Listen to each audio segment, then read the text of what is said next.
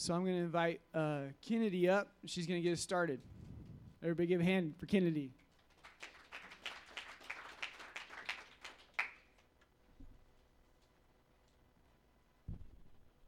Hey guys. So is anyone in a relationship? Everybody's hand should be up because you have relationships with your friends, your family. Not a boo, not your boyfriend. So I'm a communications major, and last week, I'm in this class, and instead of my teacher just teaching us, my classmates teach us, and we do a chapter every week. So last week I learned about this thing called the onion model, and you know how you cut an onion and it has layers? So with the onion model, it talks about relationships, but different types of relationships. And it's this thing called social penetration. So do you ever, have a moment where you're like, oh, that reminds me of blah, blah, blah, but we haven't talked in, 5 years? Or, something somebody does is that reminds me of, the girl in my class. I hate it. So it's this thing, and it's, real. So we have this thing where in life, we take something from one relationship and we transfer it to another relationship, either good or bad. So, we're I don't like that. Ooh, I do like that. So it's something in life. And so I found something else that I thought was kind of cool.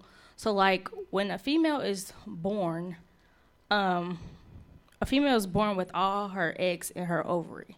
So when my grandmother was pregnant with my mom, she already had her ovaries. Her eggs in her ovaries. And I was a creation of her eggs, so that's just kind of cool. You probably didn't know that, did you? So I'm going to show a picture. Okay, so that's me and my grandma. This was just yesterday. My birthday was last Wednesday. And then this is my mom to the far right with the hat on. And then the little girl name is Jay, and that's my baby cousin. So with the whole ovary and egg thing, I'm so just like my grandma. It's annoying. And I was like, why are we alike? And so I'm a Zodiac person. I'm a fan of Zodiac and all that weird stuff. So I'm a Pisces, and my grandma's a Pisces. So I was always be like, it's just a Pisces thing. It's just a Pisces thing. But learning in class is the social penetration. So my grandma holds a very important spot in my life just because she had my mom, of course, but just generation boundaries and how things just pass on from one another is just kind of cool how God works and how family works and how life works. So, of course, my grandma taught my mom, and then my mom teaches me, but I have a little one to teach also. It's not my child, but it's my cousin. And growing up, my grandma had this painting in her house. So I was going to show you guys a picture, but it's in the garage, and I didn't want to break a nail. So, the picture, it looked just like me, as a kid. I wish I could show you guys, but all she told me was, I don't know the painter. He's just from Chicago. Okay, whatever. So it looked just like me, guys. I'm not even lying. And she named it Barika. My name's Kennedy. It's not Barika. But she said it doesn't have any meaning or anything, but she just named it Barika. And the story behind it was she was saying after she had my mom and my aunt, we have all girls, no boys. She said that she had a third child, which was a painting, and she just lived this life of Barika being her third child. And it's just a painting, you guys. And it's crazy because Barika was me. And the way I look at it is Jay is my Barika because, I'm the oldest, and I hate being the oldest. I'm the oldest of 3, 1 girl and 2 boys. And just being the oldest, you have to hold a leadership position, and it's kind of hard. And a lot of people don't understand that. And me and my sister's 7 years apart, and then Kylan, which is my sister, and Jay, they're 7 years apart. So it's just crazy how God works. So we've been talking about the chapter of John, and I'm going to read 1 John chapter 3, 13, 15, and 16. And 13 says, do not be surprised, brothers, that the world hates you. 15. Everyone who hates his brother is a murderer, and you know that no murderer has eternal life by abiding in him. 16 says, by this we know love, that he laid down his life for us, and we ought to lay down our lives for the brothers. So that's like love your neighbor as you love yourself. And then so in the Bible, there was Cain who had a brother, but he killed his brother. And then a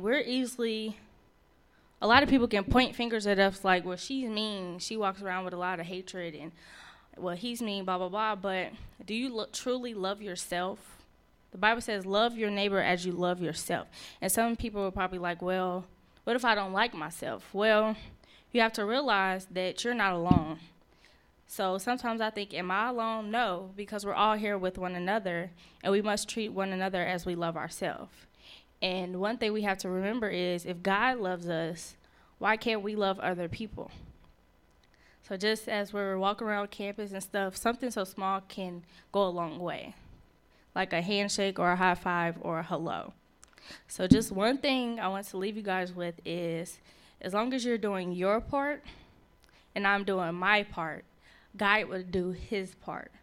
But plot twist, crazy thing is, God has already did his part. So it's time to do our part. That's it.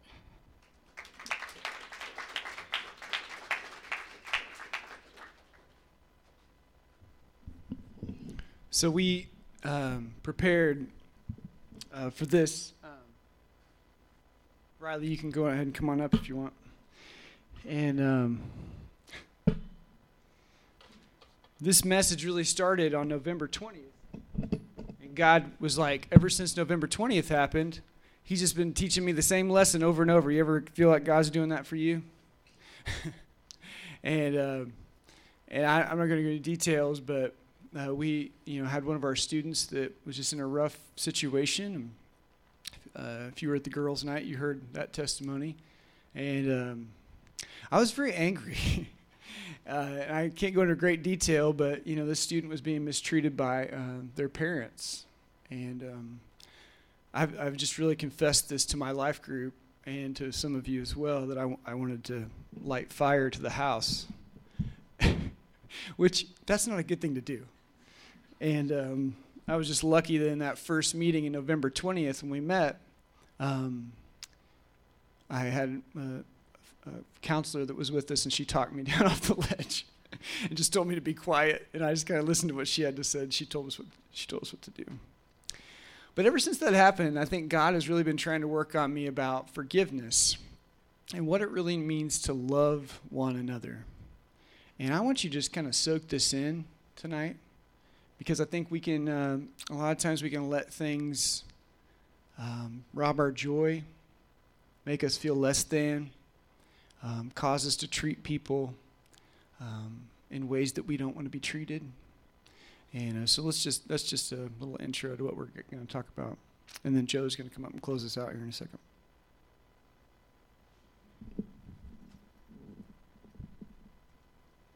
So go ahead and read verse 11, Riley.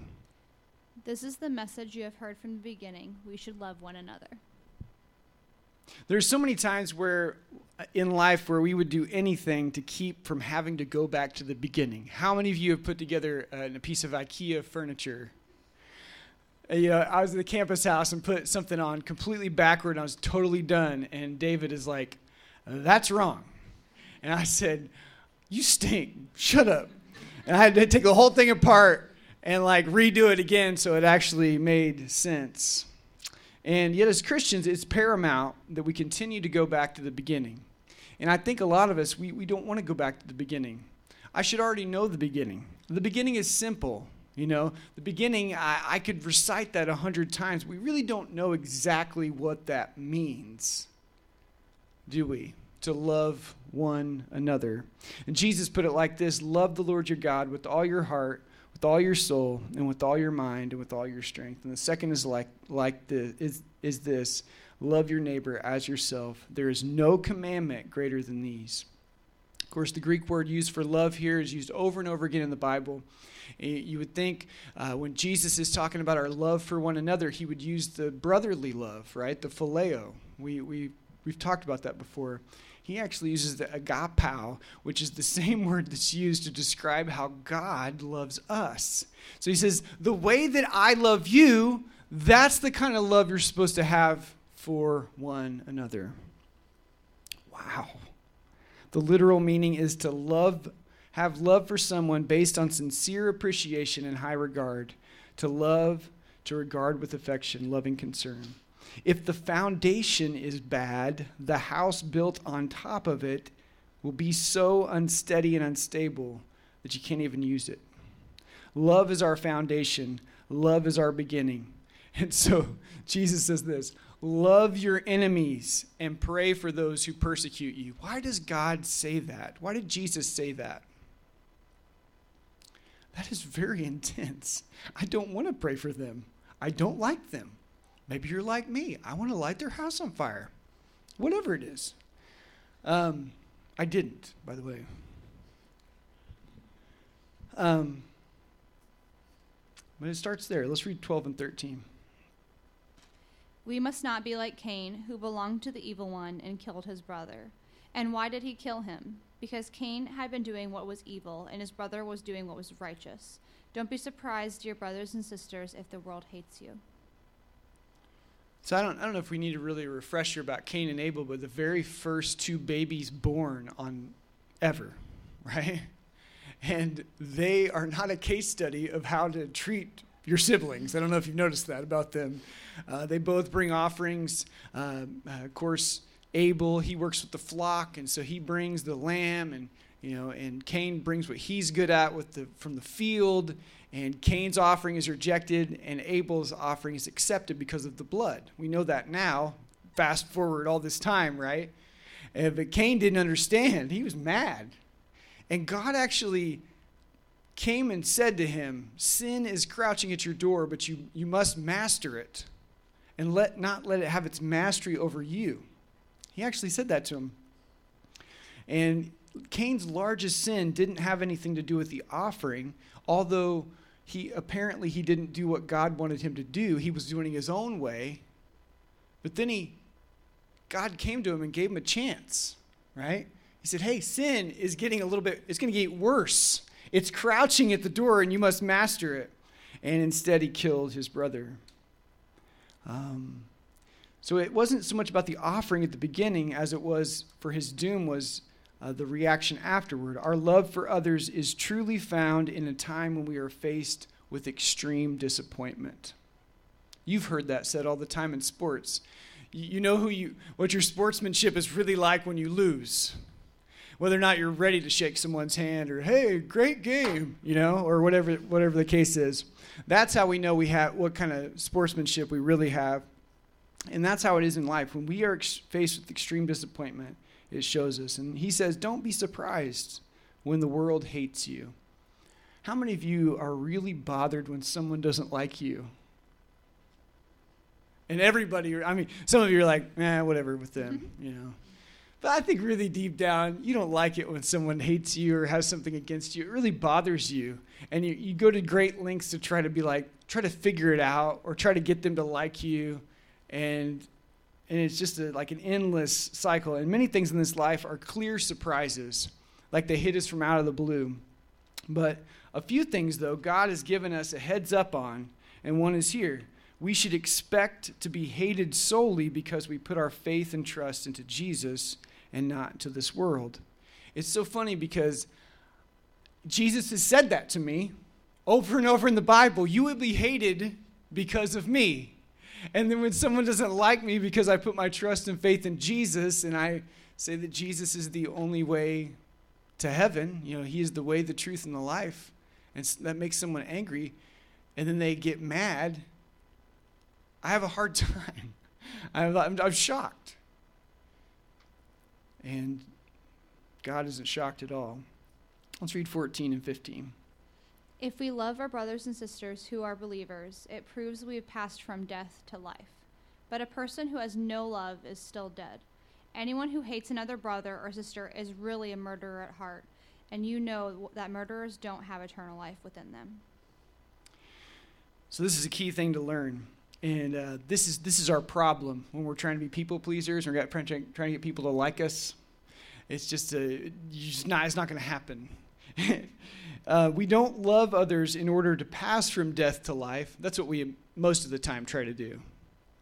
Well, I'll just love them like crazy and I'll pass from death to life. Rather, when we love others, it gives evidence that we have passed from death to life. So Jesus saves us, that's what we're getting to here. Because you're thinking, I can't love them. And so immediately someone has already popped in your mind that you're really having a hard time loving. Maybe you're really doing your best to try to love them, and it's just you keep falling backward into hate and bitterness. But if we get this backward, we will never be able to love those around us the way that God desires. And this is what Kennedy said earlier, because God has done his part, we must do our part, which is to give him our heart. God has done his part by sending Jesus as a sacrifice for us.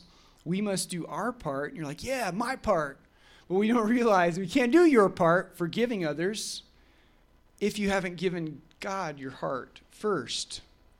Because your heart is sick, is what it says in Jeremiah 17. And Riley read it for us. Anyone who hates is really a murderer. And we were getting into some intense conversations in our life group last week. And I tend to go on rants, but this was really like haunting to me of how many of us in church are in some danger. I mean, this is pretty intense. It says anyone who hates their brother is really a murderer. This is right in line with what Jesus teaches in Matthew 5:21 and 22. When we refuse to love anyone for any reason, so much more is going on than just a mere refusal to love. We are actually saying this: I wish they were dead. If I could just move them out of my life would be so much better. Right? Whew. Actually, I think the world would be better off if they were dead.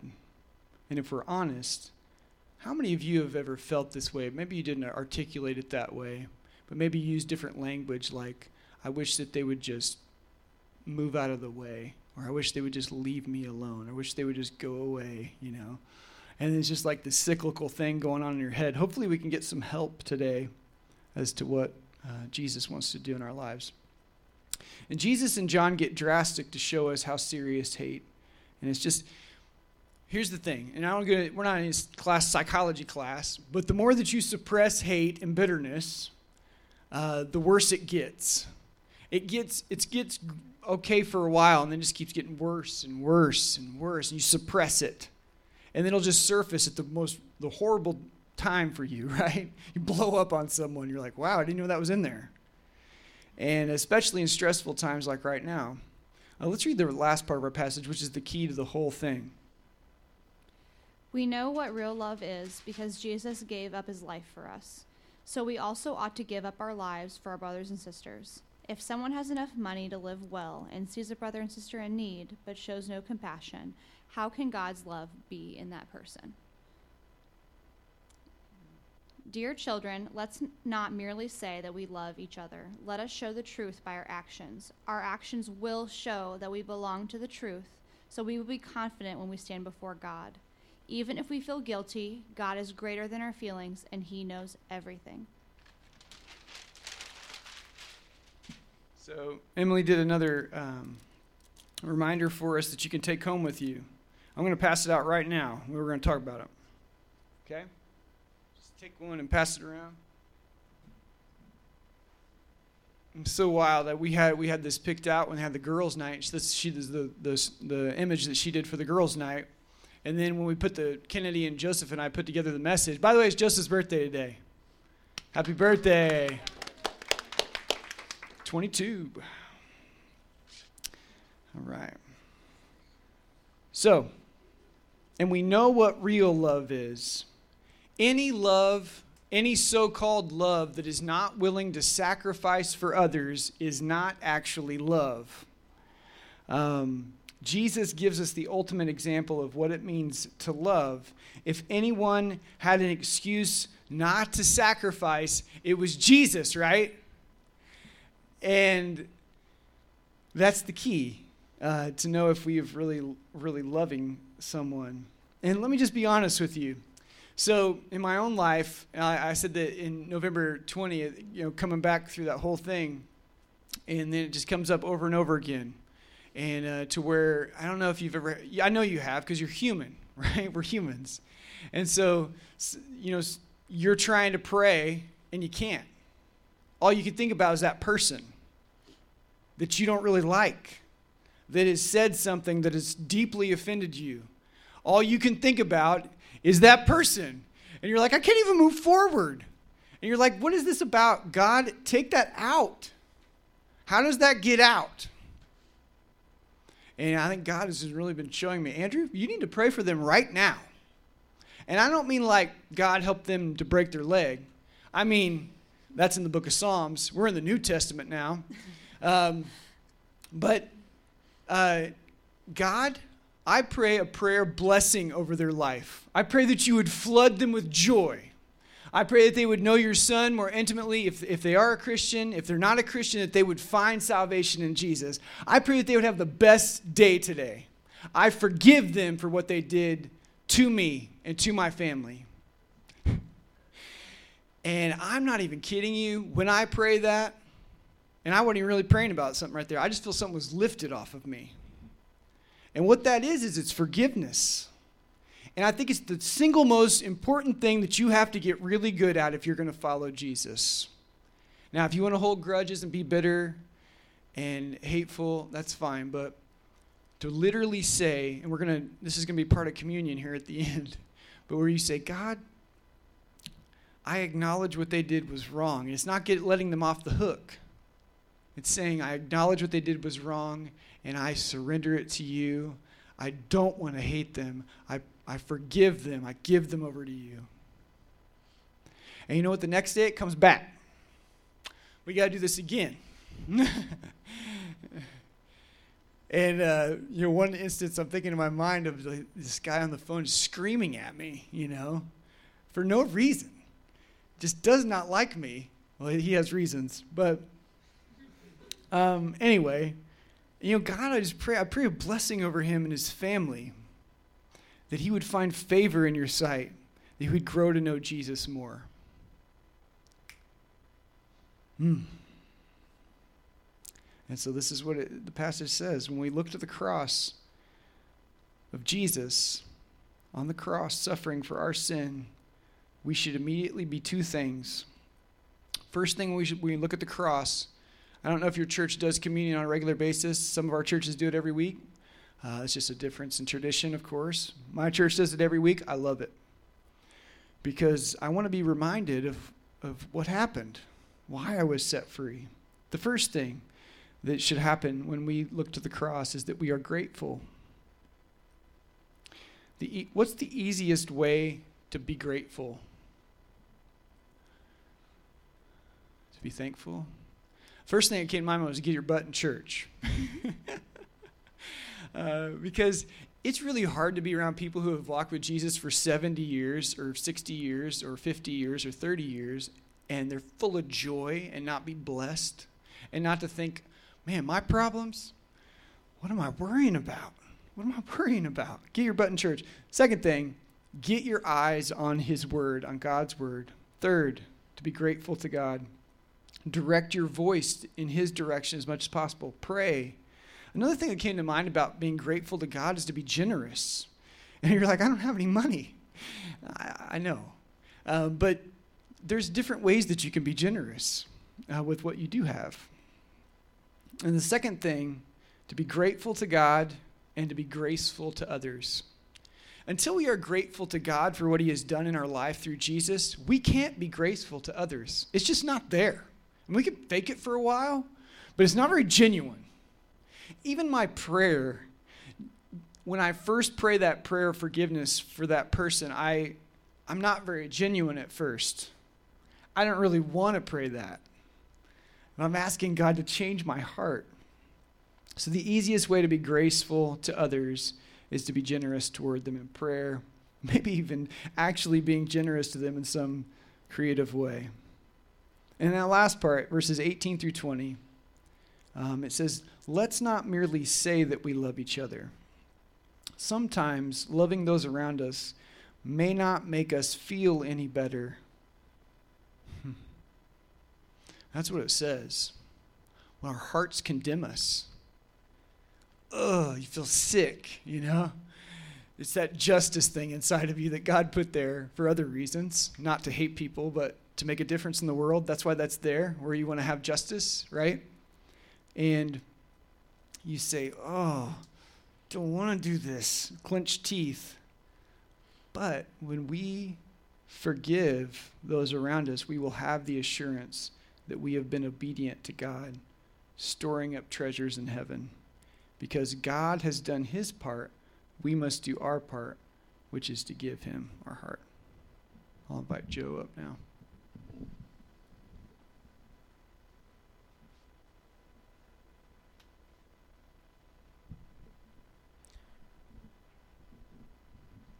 So as Andrew said, my name is Joe, and I briefly wanted to speak about a few practical ways that we can learn to love. And so we just got done talking about how love is an action and a deed. And so the first thing we need to do is find out what truly love is so that we can show love. And so I'm going to read some from 1 Corinthians 13, 4 through 8. And then I'm going to modify it after I read through it. So, love is patient and kind.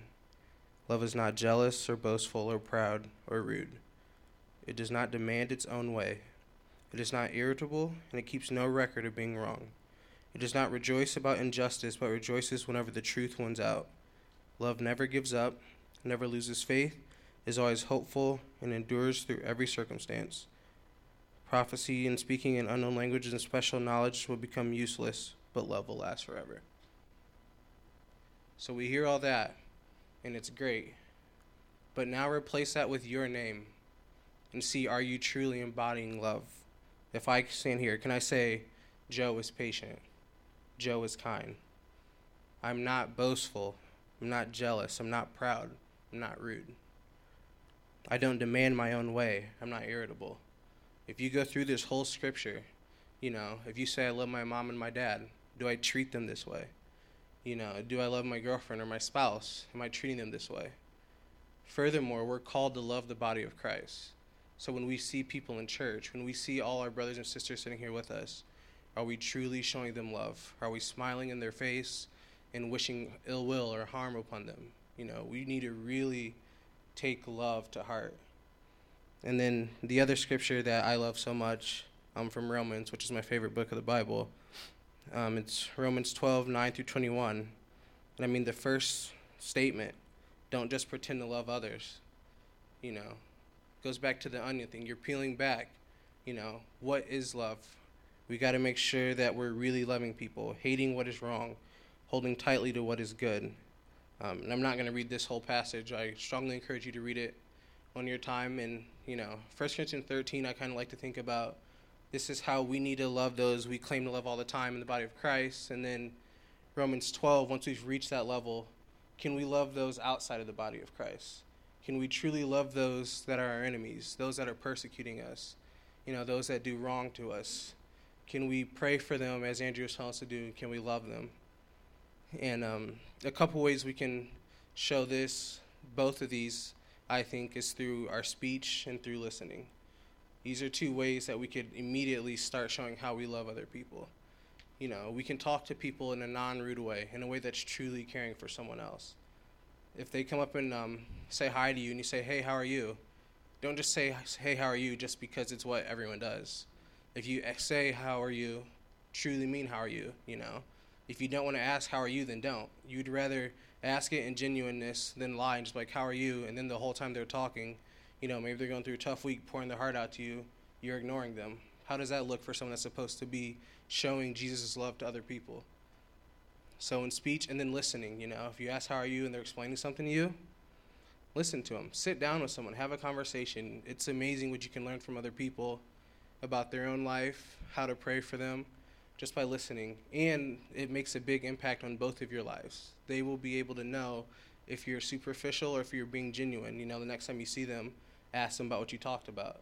You know, these are just a few practical ways to show how how we love others and just how it impacts our life. And so very briefly, I'm going to share just a quick personal note of how love changed my life. I mean, as you guys can all see, I'm black. And, you know, in America, it's not always easy being an African-American male. You know, growing up, you might hear different things about how you're supposed to act, how you are, but it all changes once you get out in the real world on your own. You know, once you turn about 18, 19, people look at you differently. You know, you're not a kid anymore. You're expected to grow up fast. You're expected to act a certain way at all times. And then you get people saying a whole lot of different things about you, calling you names, you know, using racial slurs, treating you bad, asking every single stereotype possible. And it's very easy to hate in those instances. Like, I'm not going to stand up here and lie to you. There was a lot of hate in my heart. And over time, it just got more and more callous because there's a lot of hurt that turned into anger. And, you know, the more you grow up, the more it's like black men aren't supposed to cry. So instead of crying when you hurt, you just get angry. And then you just turn into hate. So you start hating everyone, you know. Anyone that doesn't look like me. Anyone that gives me the wrong look. Anyone that just treats me wrong, you know. If I walk into a store and I get followed by the person up front, then I'm going to hate that person. I'm going to hate that store. You know, if I walk somewhere and a police officer starts eyeing me, then I'm going to hate that police officer. You know, I see a fellow black person get shot or something, then I'm going to hate all police officers because of one thing someone did wrong. It's easy to take that hate and just magnify it. And so from there, I don't think I truly learned how much hurt and anger was in me and how much I love, and how to love until I became love. And so you could be that light for someone. But first you have to love yourself, but then you need to start loving people. Someone might be angry or something, and you just got to learn to love on them, and you have to learn to love yourself. And once you learn that true love, that's not easy, then that hate starts to come away. And then, you know, you can go to the person and talk to them, even though they might treat you wrong. You can go pray for them. You know, you can approach God and tell him about, you know, you can cry. You can talk with God like he's your best friend. He should be. He loves you in such a way that no one can ever love you. And so through all that, I've learned that, yeah, you know, I still do struggle with anger and hatred, but at least I can now come stand up here in front of all you guys and say I'm working on it. I can stand here and tell you that, you know, I do love all of you. All of you have a special place in my heart. I can tell you that no matter what, people wrong me. Like, yeah, I'll get angry. I might have to go. And it might take a year before I can talk to them, but I will work on it.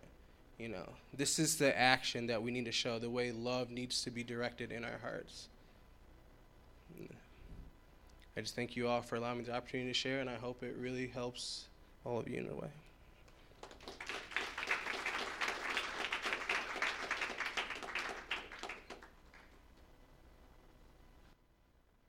The compassion of Jesus is the compassion of Almighty God. And Jesus says to your heart and mine tonight, don't ever be so foolish as to measure my compassion for you in terms of your compassion for one another.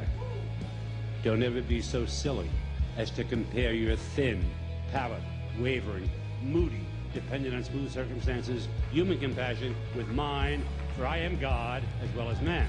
When you read in the Gospels that Jesus was moved with compassion, it is saying his gut was wrenched, his heart torn open, the most vulnerable part of his being laid bare.